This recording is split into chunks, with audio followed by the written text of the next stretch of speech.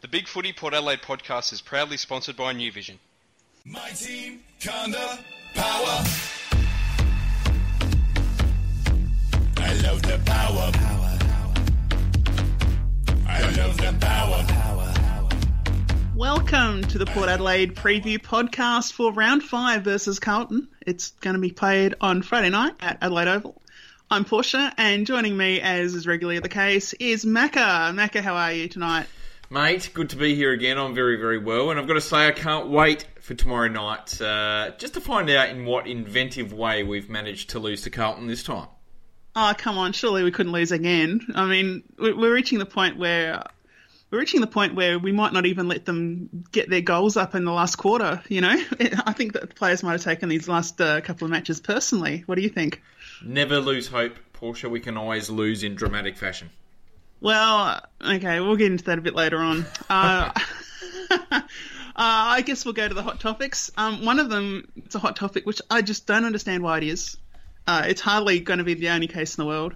Is this photograph of a guy wearing a Port Guernsey and wearing a Nazi armband in addition to that. And riding a bicycle, which has somehow seen flack thrown at Port Adelaide fans and not bicycle riders. What's that all about? Can you even think of why that might be a media thing this week? Like, what's that all about? Look, clearly all Port Adelaide supporters are Nazis, racists and rapists. Like, it's just as simple as that, really. I mean, there's no other way to describe it. And about time our Nazi heritage came out into the open. Yeah, and bicyclists as well. And really. bike cyclists, yeah. Yeah, there's a big crossover there. That's the worst of the bunch, I think. Well, I mean, from an Adelaide perspective, it probably is the way you hear people complaining about cyclists in Adelaide. Honestly, what a pointless... Like, is there really not that little going on in Australia this week that is a news article? Come on, have you seen TV? Have you seen TV? They're reporting memes as news these days. Yeah. So it's not really... It's amazing. It's not really shocking. It's, good on him. What a dickhead! But hopefully we do better this weekend than the Nazis did in the war. So, sad. All right, well look, we'll move on. Next one I want to bring up, which is the fact that people in the media and other players seem to be talking about how it's unfair that Ty Vickery is being mocked online for being a free agent, getting top dollar to go to Hawthorn, and then not doing anything. That seems like fair game to me. I mean, it's entirely about his football performance, right? Like, if you can't have a bit of fun about a player's football performance, then there's really no room for any comment on football at all. Well, look, Cochin and Matty Richardson are obviously would-be mates with him.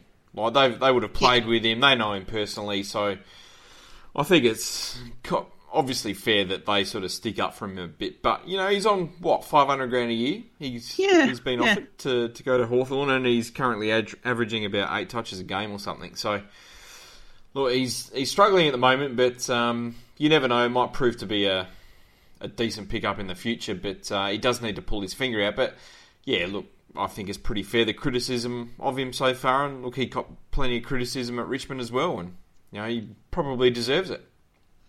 Yeah, and I mean, it's not as though he's being targeted on the basis of race or any other group or even his, you know, he's not harassing his partner. They're not talking about his home life or anything else. Like, they're not doing like they did with Dustin Martin's dad and carrying on about that. It's purely about his football ability and more importantly, his football performance this year. Like, it's really confined specifically to the area that fans are supposed to be confined to. And then to complain about that just seems really, I'm not saying it's him leading the complaining, but the fact that players are saying, oh, this is too much. Like, come on, guys. Where were you guys when Impey was getting caricatures drawn of him in the paper on the weekend over the off season because he had a ding in his car? You know, where were they then? Yeah. What was... I don't get it. I don't get it either. But that's the media, isn't it? They're a strange beast. I suppose it is. Anyway, I've got one late addition to the hot topics, which is just me being paranoid. I've got Port Adelaide paranoia, which is the Outer Harbour and Grange trains being down for our Friday night match. Now, I want to know, like, is there some big deal going on between the SMA and Port Adelaide this year where if Port Adelaide has poor crowds, it's better for the SMA?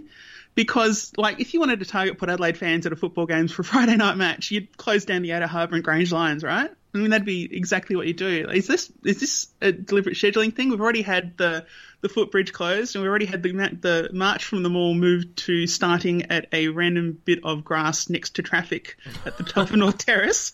You know, what's going on? Are they trying to kill Port Adelaide this year for some reason? It's South They're Australia. trying to kill Port Adelaide every year for some reason. So I know, but it's a just coordinated their new attempt. way of trying to do it.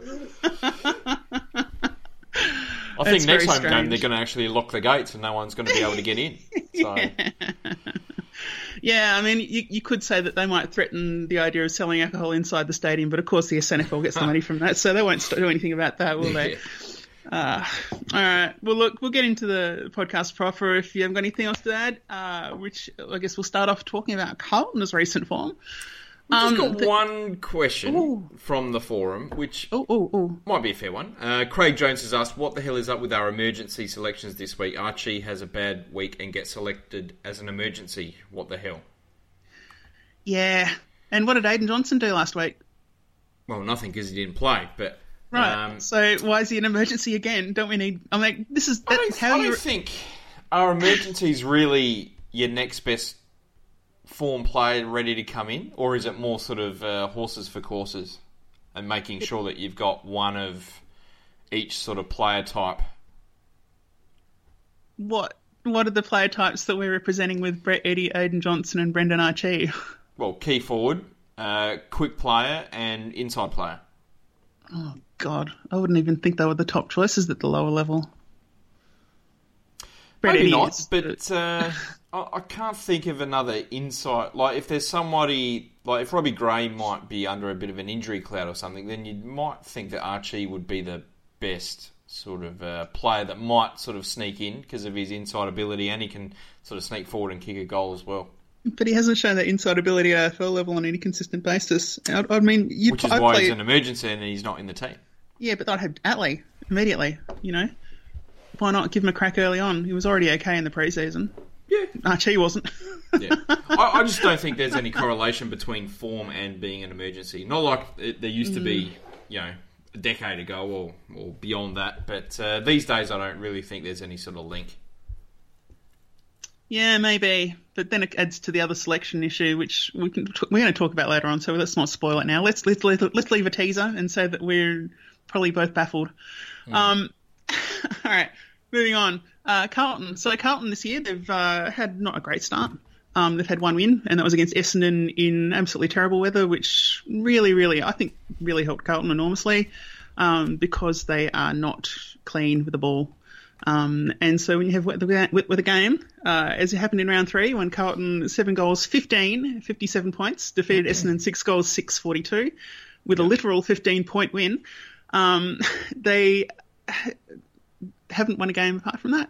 I don't know. Did you catch any of that game when it was on, Macca? What were your thoughts about it? I watched parts of the second half, and look, I thought they really dominated the midfield that game. Essendon were really quite poor. They smashed them in those sort of key stats. They were plus 22 in clearances. They were plus 11 in tackles, plus 4 in contested possessions as well. And they really should have won by more. They had a lot more of the play. They kicked 7 goals, 15. It probably suited their style of play because it really took Essendon's skill out of the game, I thought, and turned it into a real sort of dogfight a little bit. And that really suited Carlton. So whether that's going to be a problem tomorrow night, I'm not too sure. But look, they did play quite well in that game and a lot better than what they did the following week. Yeah, and like you said, it pretty much sort of suited them. They're pretty good at collecting the ball. Their midfield's not too bad. Obviously, Cripps is hard to match up on when he's going. And then you've got, still got Mark Murphy, still got Bryce Gibbs floating around. They've got options in there, and I guess they've got a couple of new options in Sam Petrovsky-Seton, who's come in. Zach Fisher had an alright game last week in his debut, I think it was. Yep.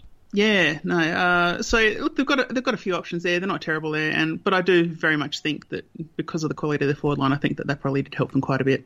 That having that wet weather factor impeding clean possession disposal. It was an ugly match. Essendon 71 clangers to Carlton 55. Like, that's a huge amount of clangers for a game for Essendon there. Even 55 for Carlton's pretty high. Yeah, you'd really need to sort of check out the stats for wet weather footy and to see if that's sort of around the mark or not. But it does seem unusually high, doesn't it? Absolutely. Huge. And then, of course, we get into last week, where Gold Coast managed to beat Carlton, not Docklands. Oh, yeah, Docklands, wasn't it? It was, yeah. 70 goals, 608, defeating Carlton 12 goals, 1082. Again, Carlton were the less accurate side. 26-point loss, 23 scoring shots to 22, so it's kind of surprising that it was a win by that much. Macca, have you seen any of that game at all? I did. Again, I watched most of the second half, and I thought Carlton really sort of reverted back to type. You know, they got smashed in the middle. It was played obviously dry. Wits absolutely destroyed Cruiser in the ruck. Yeah. And they lost the clearances by 11, the contested possessions by 13 against a pretty meek sort of Gold Coast outfit. So, I would assume that look, there are a bunch of tries at the moment, Carlton. You know, they've got 9 players that have played less than 12 games. It's an exceptionally young outfit. They're going to have good games, and they're going to have some pretty bad ones as well. And hopefully this week they put in a pretty bad performance. Yeah, well, I mean, I think the real thing you can take away from Carlton is how dependent they are on midfield dominance.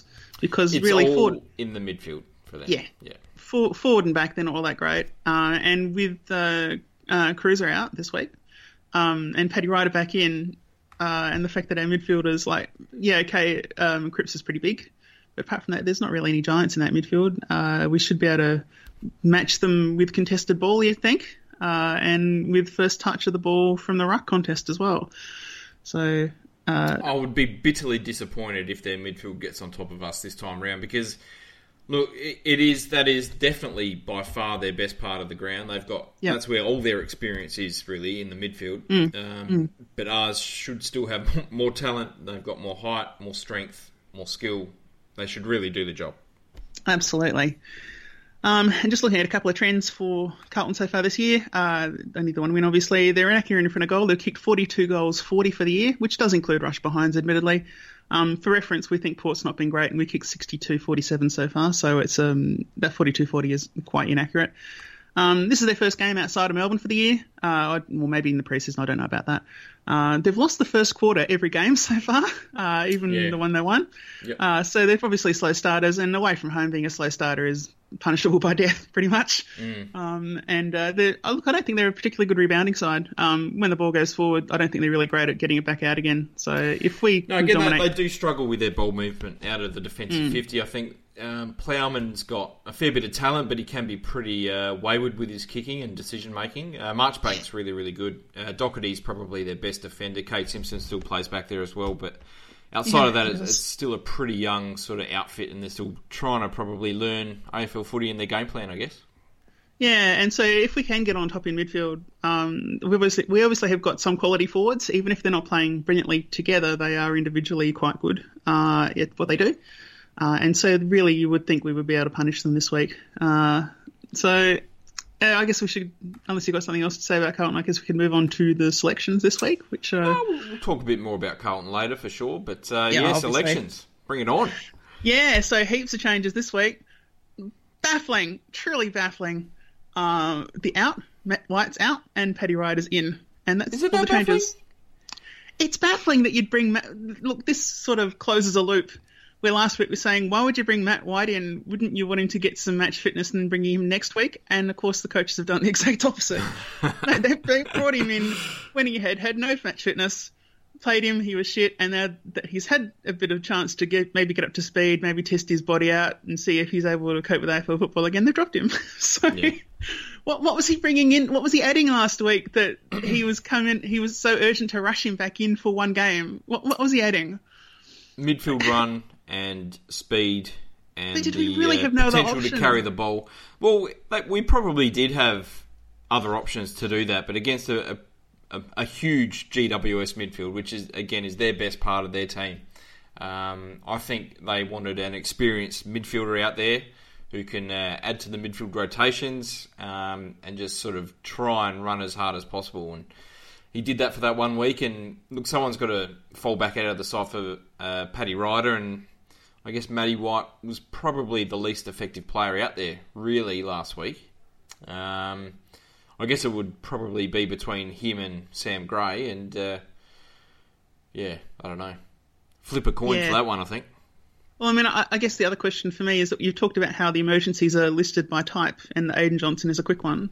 So here we had Aidan Johnson named as emergency last week. He's named as emergency again this week. So somehow Matt White leapfrogged him for a week and then dropped behind him again. Yeah. I don't get it. And why wouldn't you debut Aidan Johnson against Carlton? You know, not debuting against the future premiers or anything like that. It's Carlton. They're already 1-3.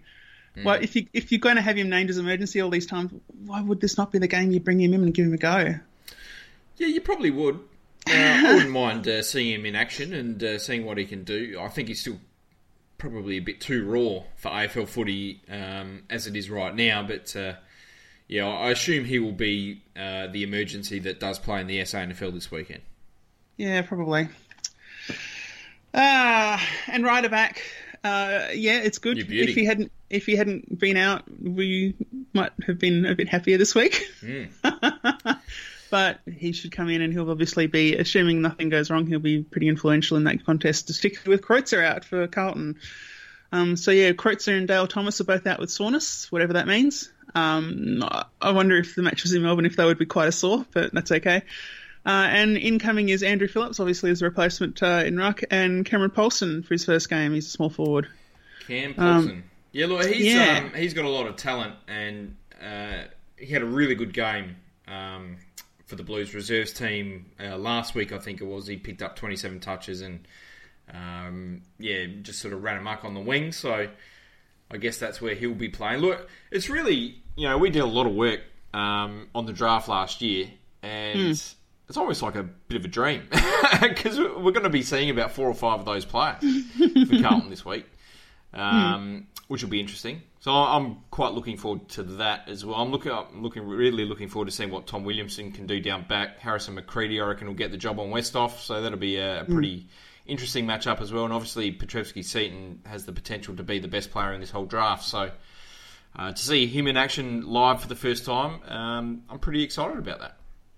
Yeah, look, I mean, I'm interested to see how the other guys go. Obviously, Harrison McCready, absolutely, because we sort of had mixed opinions on his ability to come into the AFL last year, I think. Like, we both thought he had the potential, but we thought he was a long way off. But I guess starting at Carlton and getting your experience in a side that is still, very much building, it's probably an ideal situation for him to learn the game and get those skills to a suitable level for when it actually matters. But for me, Zach Fish is the exciting one. He was drafted I still think he was drafted surprisingly late. I think that he showed enough at WA to say, I'm going to be an exciting player that's going to give all I can. And look, he's started doing that already. Good on him. And it's interesting, just recalling from the draft discussion last year, how Mish has an aversion to WA midfielders because they usually don't seem to be as good as they're rated. Yeah. SPP so far, and if you add Zach Fisher, if he continues his vein of form, you've got to think maybe that needs a reconsidering Mish. It's, interesting to see. Interesting.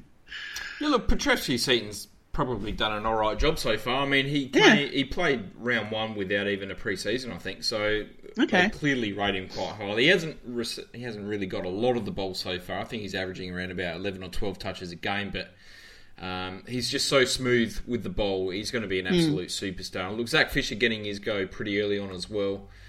He's probably the lightest player in the AFL. I think he's only about 67 kilos or something, so... but look, he played pretty well last week as well, so good on him.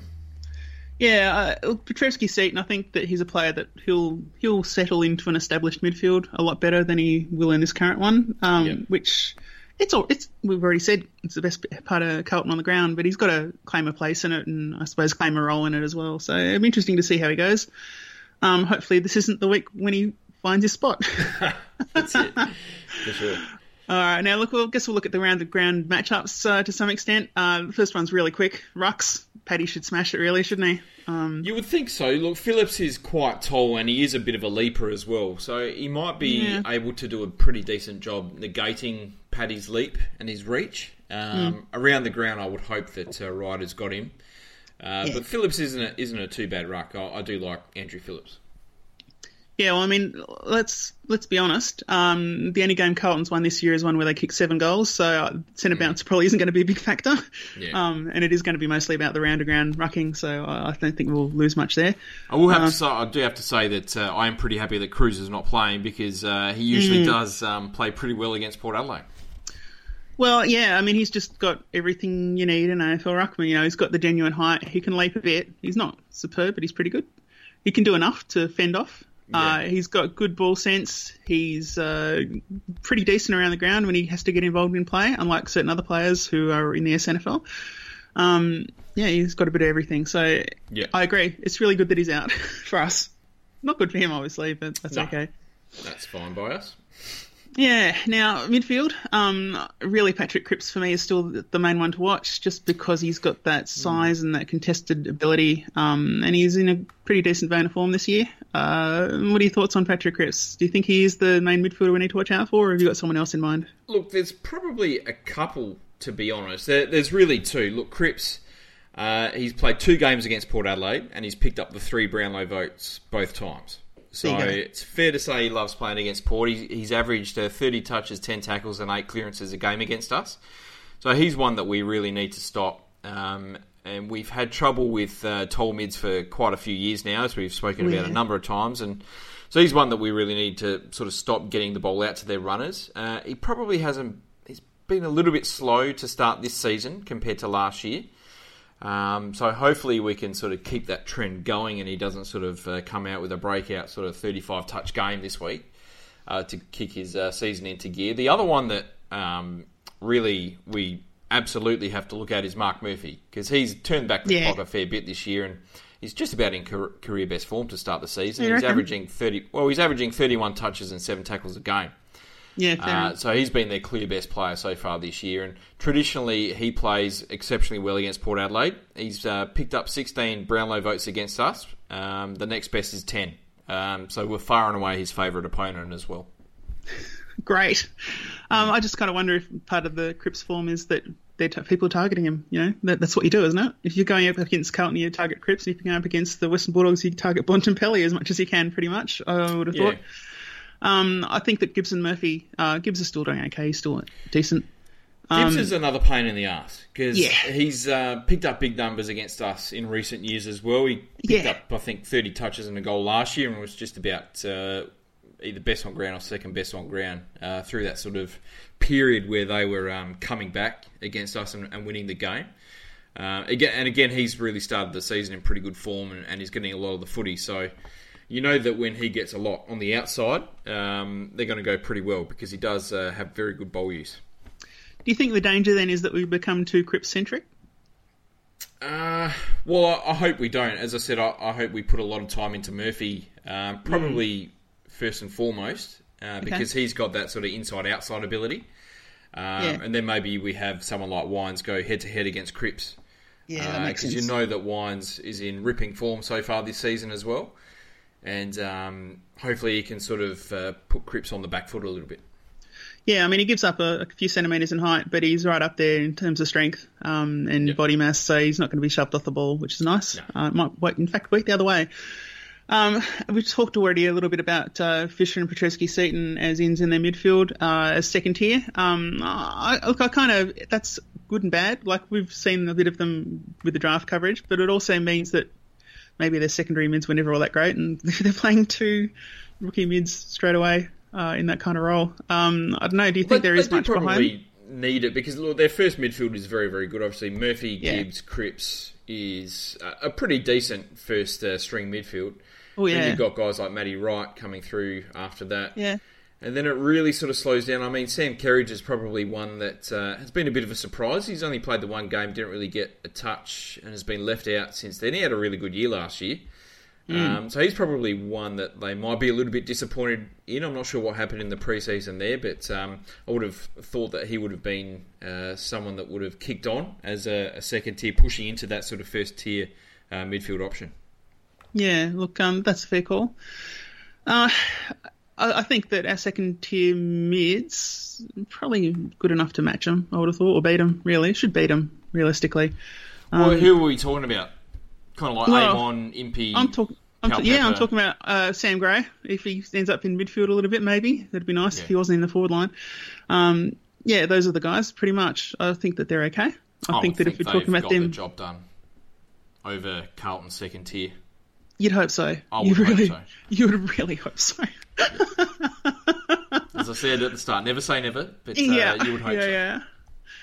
Oh, dear. And look, I guess we'll move on to the forward line if there's nothing else to talk about in the midfield, which is, I guess this is why Whitering was a fullback that went number one in the draft, is that now he's playing forward. Who was the last fullback that regularly played forward? It probably was Stephen Silvani from recollection. Or Lynch. Alistair Lynch, maybe? Yeah. So we're talking 10 plus years ago. Harry Taylor. Oh, really? Yeah. I don't think he was... No, I wouldn't count him.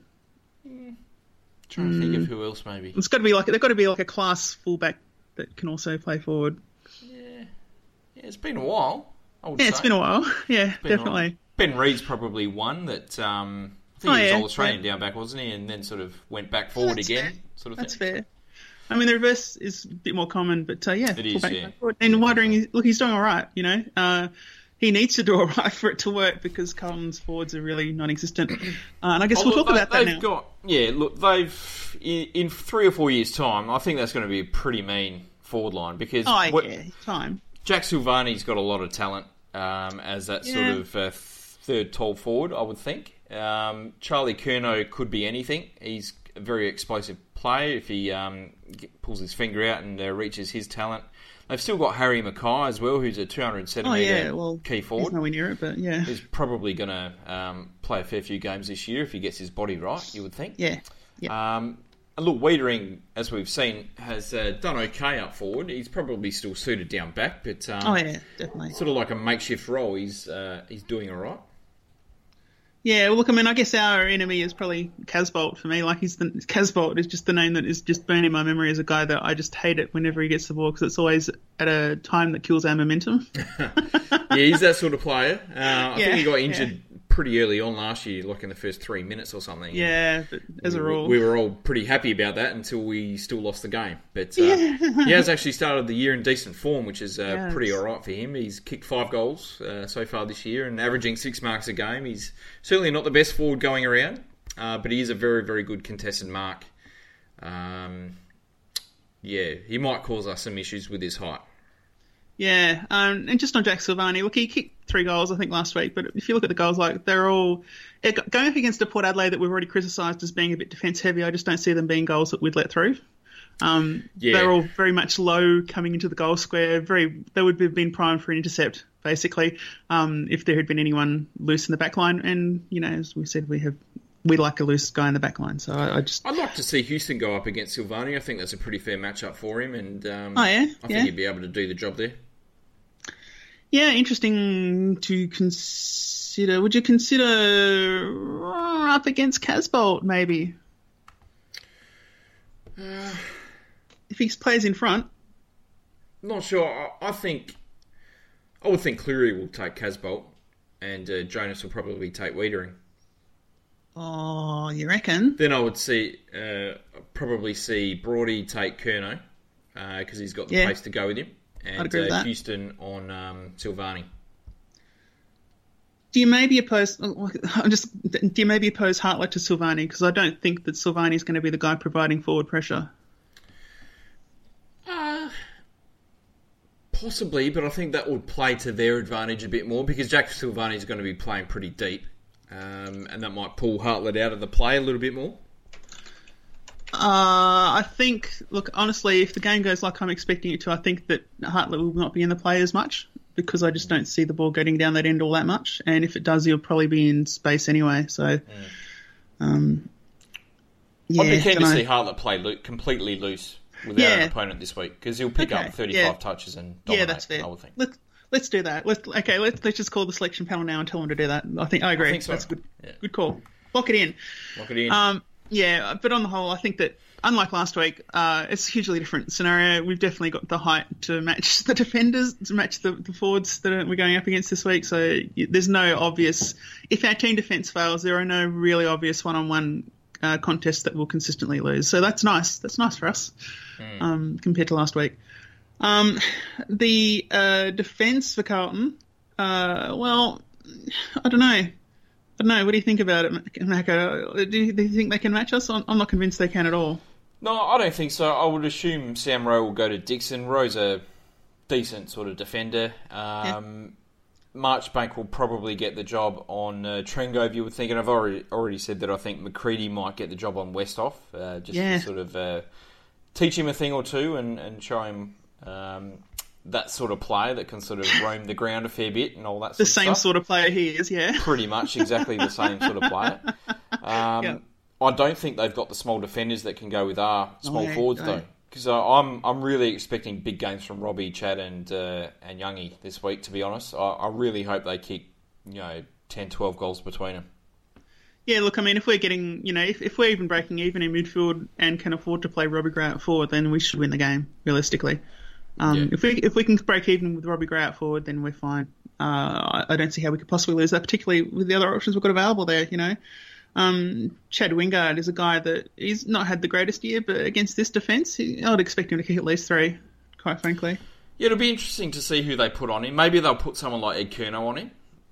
Yeah, maybe. Possible. I would expect someone like Simon White to go to Robbie. And Youngie, I'm not sure they've got a real sort of prime match up there. Maybe Lockie Plowman, I'm not too sure. But they might also try Plowman on Wingard, just to try, because he can play that sort of third man up role pretty well, Plowman. So they might try and sort of see if they can beat Wingard in that fashion instead. No, that's pretty fair.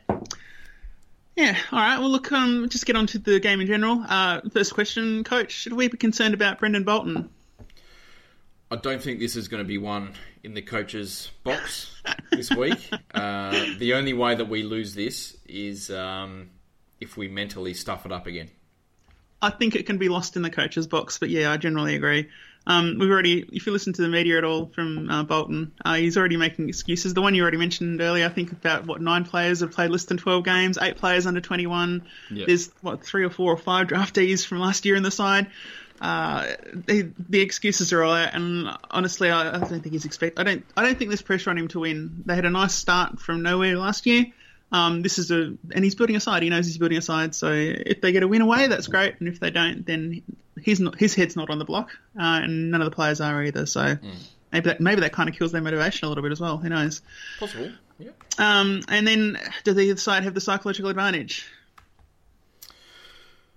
I would hope Port do, because we're in pretty decent form, and we've got a very experienced lineup out there compared to their lineup of kids. So I would really hope we've got a fair bit of confidence and psychological advantage going there. Yeah, for me, I think that obviously it's at home. Obviously it's Carlton's first game, started Melbourne. Obviously, blah, blah, blah. They won 3, yada, yada. But more than anything, like last year, in every mediocre Port Adelaide season, there's a game when the fans just have had it.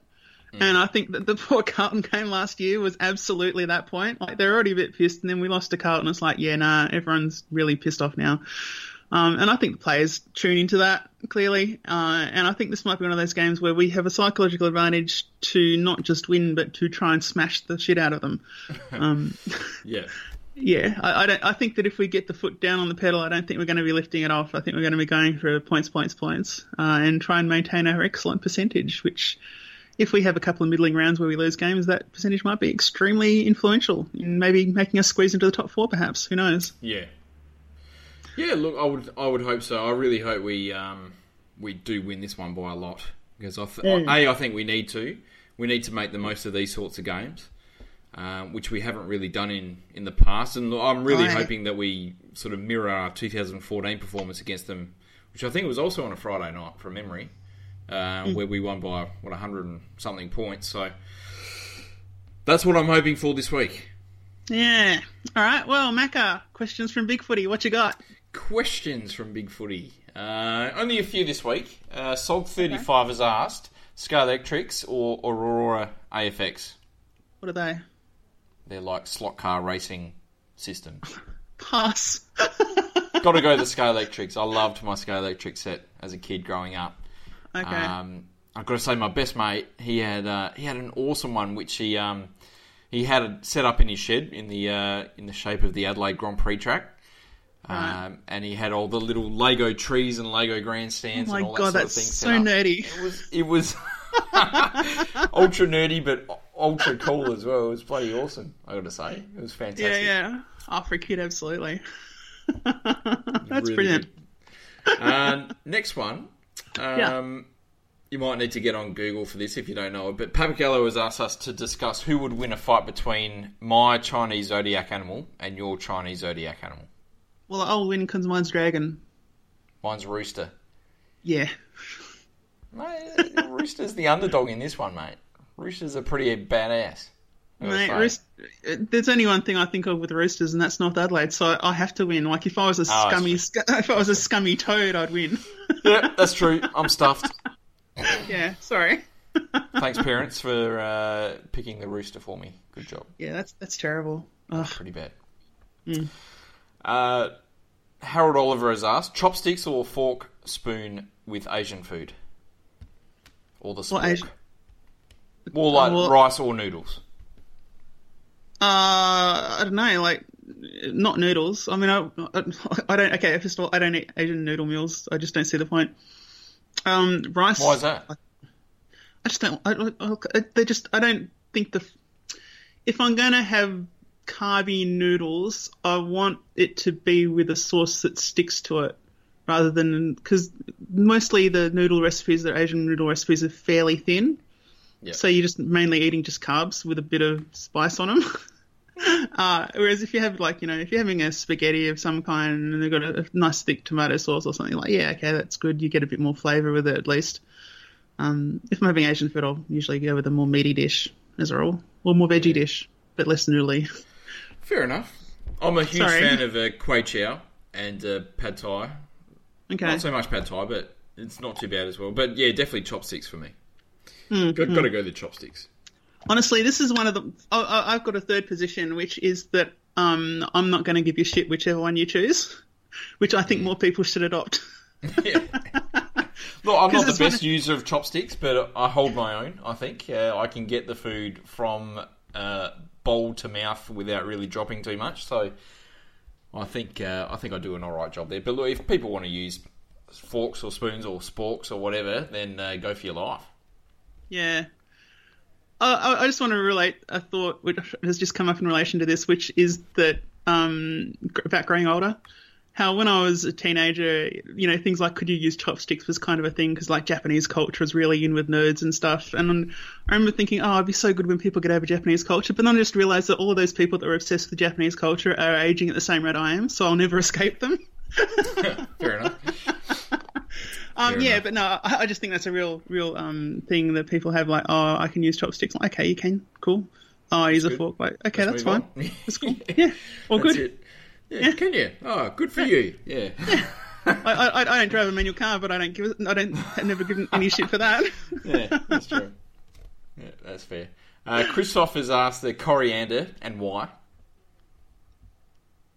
Honestly, I know it's a controversial herb and I don't understand it. And I think the reason I don't understand it is because I like it. So. Is it controversial? Coriander is the bacon of the herb world. Everything tastes better with coriander in it. It is awesome. I honestly have never considered coriander as a thing. It's just in things I like to eat.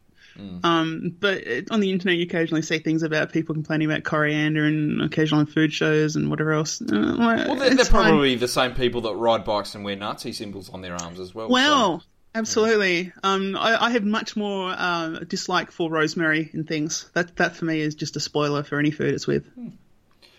I don't see why anyone would hate coriander. It's so fresh, tasty, got a little bit of spice to it. It's a beautiful herb. It is wonderful. Every food you have coriander with I like, so yeah. And even if it doesn't come with it, I usually put some on anyway. So there you go. And we got a question from the from the Spreaker chat, which is a really good question actually from Craig Jones, which is what are our thoughts on guys that are 18 or over playing in the state under-18 squads? I've heard news that one of last year's SA under-18s players has been asked to play under-18s again this year as an overage player. I was of mixed feeling about it until I reviewed the Vic Metro and Vic Country squads this year. And when you look at the guys that are overage, they're getting a crack. Honestly, if you took them out, the rucks this year for Victoria would be a shithouse. So it's kind of better from a talent identification perspective if you have teams that have some balance, so that if you've got the team that doesn't have any underage ruckmen that are worth a damn this year, that you can still get an idea of how good their midfielders are. So like Brock McGregor is a guy that's getting another go as an overage player this year, I think. Yeah. And that's great.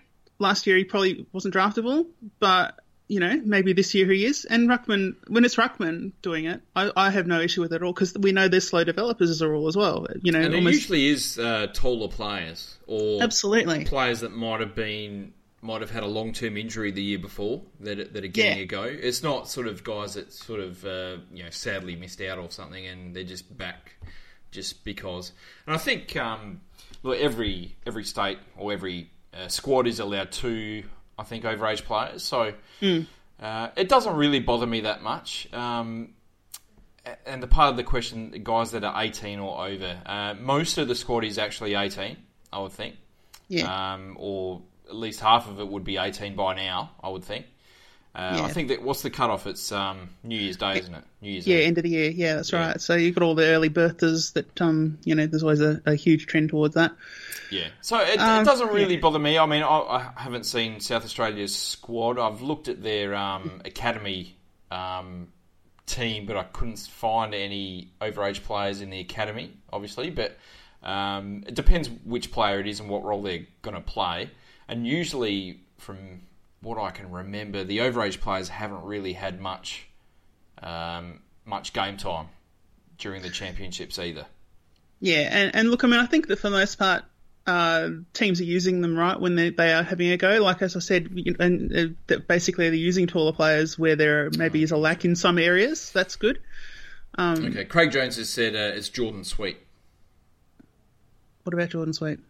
Oh, he's the player that's been asked to come back this year. Oh, okay. Yeah, no, that's fine. Absolutely, he was pretty raw last year, so yeah, absolutely. I see no issue with that when it's a ruckman, and particularly because that makes all of the midfielders much easier to identify as whether they're up to it or not. If you've got a competitive ruck situation, look at us last week. Like you don't want to. I guess it's hard to be an under 18 squad coach in that regard, because you want to try and. I guess you're trying to win the game, but you're also trying to show off your players in the best light possible to get them drafted as well. And if you've got, just by chance, this year's ruck group are terrible, and you're going to put basically your entire team at disadvantage because of it, I don't mind if you're chucking in an overage player in that situation. Yeah. And look, I mean, this is the good thing about the AFL is that, like, I don't reckon any of these state coaches are getting... For them, it's a pathway to maybe coaching at an AFL club, and I don't think any of the AFL club coaches pick coaches on the basis of did their team win the championships. I don't think that any of the clubs would look at doing that at all. It's about how well they can develop players. And that's because that's what starting coaches do. They have to be development coaches. So I think that helps put the right perspective on the state championships as well. Good stuff. That's all my questions. And all of those tall overage players will probably get drafted next year. So it's good to see Brock McGregor having another go. Particularly. There was another player that I really liked, Judah Dundon, who's been asked back to Western Jets and is playing some really, really good footy at the moment as well. So stoked for him too. Absolutely. I agree. Yes. That's all I got. That's it. Oh, okay. That's the questions. Oh my God. That's the questions. Wow. That was less than I expected. Yeah. All right. Well, look, we'll get into the final details. Who's your winning side and margin, Macca? We've made a really terrible case for Carlton. Are you going to tip them? Oh, look, Carlton by 6 points, I think. I think they're no. Look, honestly, we should be dominating this team. If we can't beat this team by a lot, there's problems. I'm going to say Port by 53 points. Highest goal kicker will be Charlie Dixon with 6. Wow. Okay. Big call. Yeah. I kind of think if Charlie... Portia. I think if Charlie Dixon kicks 4, they'll put Whitering back on him. So I reckon that would be his capacity.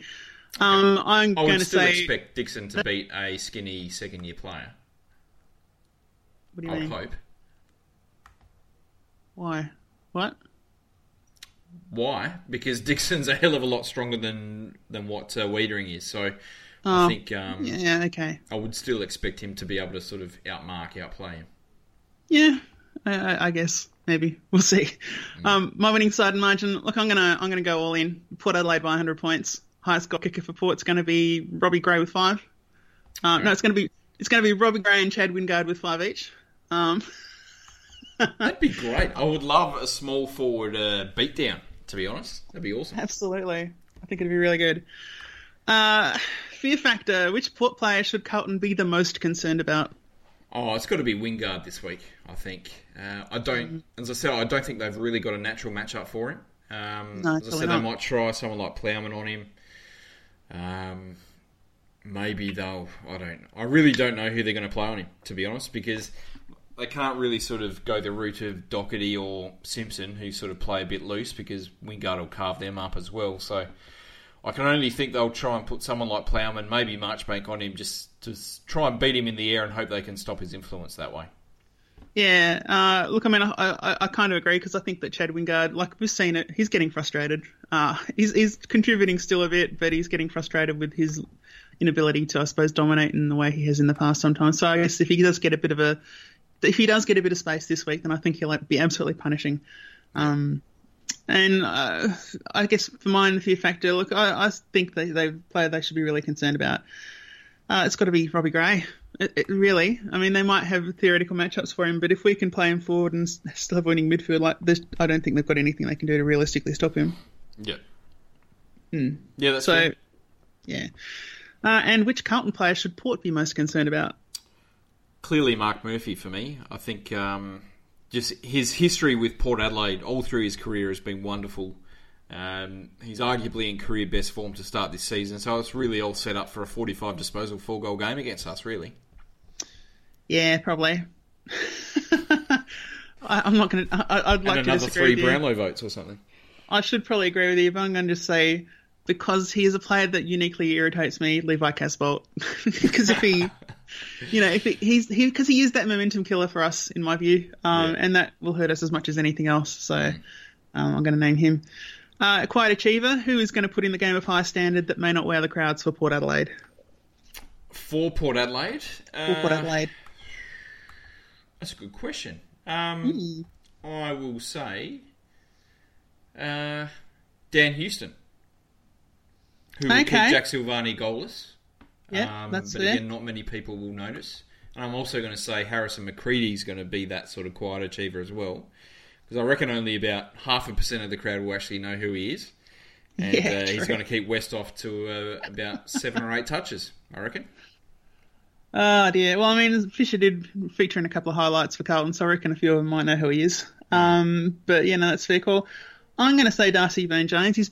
I reckon he's probably been a bit down on his form last year. But I think this is the game where he can really come down and shut down a guy like, hopefully, Casbolt. That'd be nice. I don't know. Maybe he's a bit too much of a marking type for him. What do you think? Yeah, I think that's fair. Okay. It'd be interesting to see how that would play out. Yeah. And are there any games you're looking forward to this week, Macca? Well, the other big question from this week, the 2 teammates from last year, who's going to win out of SPS and SPP? Well, look, I mean, I saw a thing a couple of weeks ago from SPP saying that he reckons Sam Petrovski-Seton's going to win the Rising Star, so it'll be interesting. I don't think they'll play against each other, and I'd say that with Ryder back and the fact that SPP's form line seemed to coincide with Ryder playing, I'd have to say SPP is going to win that one, for sure. I reckon they will line up against each other for a fair bit. No way. They're very different types of player. Well, they're both sort of inside midfieldery. Oh, no. I don't agree. Yeah. Well, no, I still... Look, I'm going to argue on this one because I reckon that Sam Petrovski-Seton is still not classic inside. I think he's the link man. I think he's the guy that maybe gets the second touch and gets it out in a contest. But I still think the SPP is the guy that goes in first. So from that perspective, I don't see them as natural opponents, quite honestly. I still think we'll see them line up against each other a fair bit at stoppages around the ground. Well, if they do, then it'll I be reckon SVP interesting to see how it wins. plays out. I reckon. I would hope that Power Pepper's got it, but it should be an interesting battle. Yeah, it will be interesting. Anyway, what I was asking you, answer my question, Mako. Are there any other games this week that you're looking forward to? Let me just have a quick look and see who else is playing. Obviously, the Anzac Day game is always big. That's always a good game and an interesting one. Not sure how that'll go this year because both teams are pretty poor, but Yeah. there are a few other interesting games. Sydney versus GWS. Can Sydney get off that'll be the mark? interesting. I reckon they might just do it. They've brought in a lot of talent again. St Kilda Geelong. That could be a game that sort of the Saints sort of sneak in a win. Maybe. And Hawthorn West Coast. You would think I West think that's Coast a will big start one. favourites, but again, I think Hawthorn might just get off the mark with that one. How much does that say that Hawthorn's playing a home game and West Coast are starting favourites in round 5? That's It does, yeah. Yeah, that shouldn't be That's- happening, I would think. No, Because it West shouldn't Coast don't really sort of travel all that well, usually. Especially against big four teams like that. I can see West Coast faltering that one and Hawthorn winning quite comfortably, to be honest. You'd have to think that, like, I don't know, I haven't looked at the odds or anything, but you'd have to think that might be one of the ones where you sort of tip the home team and maybe get a little bit of sneaky money that you probably shouldn't have got. Yeah, probably. For me, I think probably the most interesting one is Fremantle versus North Melbourne in Perth. Yeah, that's because going to be a pretty tight game, I would think. it'll tell us a lot about, and not only that, it'll tell us a lot about both of their seasons, because obviously Freo have done all right for a bit, like beating Melbourne the way they should, where they did. Yeah, it's good for them coming from where they were getting smashed by Port a few They've weeks ago. steadied. They've They've steadied. steadied, there's no doubt. North But is still then again, crap, so yeah. yeah, and it's in Perth, so you'd think maybe that might help a little bit. It's hard to say. You would think Freo will start favourites with that one, and I would assume they will win. But again, like the other two games, I mean, who would have thought that three big finalists from last year, Sydney, North and Hawthorn, would be winless after a month? Yeah. Like, you would have got massive odds on that, but Oh, huge. Absolutely huge.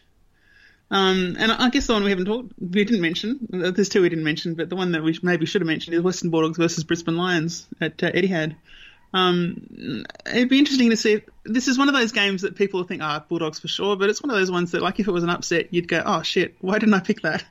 I don't know. Maybe Brisbane can get their game together, but they shouldn't, but maybe they will. I don't know. I mean, it's one of those ones that I find it hard to get a handle on. Maybe I've got a bit too much of a positive view of how Brisbane are doing this year. oh no, look, as I said, I think last week when we were in this section of the podcast as well, look, Brisbane have been a lot more competitive than what I ever thought they would be this year. I picked them for the spoon and thought they'd get pretty well hammered most weeks, but Yeah. they have been a lot more competitive from what I was expecting. Do I think they'll beat the Dogs? No, definitely not. I don't know. I reckon they're in there. No. Well, they'll at least be that's a competitive, I definite reckon. no, I would think, for that one. Okay, But, well, I'm good luck gonna- to them anyway. I'm gonna say that Lions will at least get pretty damn close. So, Fair enough. in my view. All right. Well, look, I don't know. I reckon that's about it for the podcast. It's been a bit of a short one. There you go. We've had a few don't- requests for next week, or for Monday. Craig Jones Right. has asked us to research the contract list for Port and see who Port should keep and who should drop for next year. And Jimmy Unchained has asked us for our draft and list strategy for the next 5 years. Jesus. What? I can't believe our listeners are giving us homework now. What's that all Hey, about? bloody- come That's on, guys. terrible. Jesus. Why can't you give us more food questions like basil versus oregano or something like that? That'd be good. Absolutely. Jesus. Oh, that's terrible. But we might do something at the end of the year in terms of draft and list strategy for the next few years, because that's we'll probably always be doing that an anyway. interesting chat. Yeah. Yeah, I mean, I think we'll be in furious agreement when we do discuss it, which will be, we need to concentrate on getting more tools in, we need to move the Deadwood off the list faster and not give them extra long contracts for no reason and then drop them the next week. Jake need. That's kind of discussion. Anyway, that's fine. All good. That's it. Alrighty. Well, look, all that's left to do is be enthusiastic about Port Adelaide and say goodbye. So, Can't Port, bye. Can't the Port Adelaides. The running Francis, it's deafening at Footy Park. It's like finals footy and Tredrea marks at half-board. He's lifted as well, Tredrea. 5 marks for him this afternoon. To the goal square. Chad Corns is the man of the moment. Can't do it this time. Stewie Jew, right foot.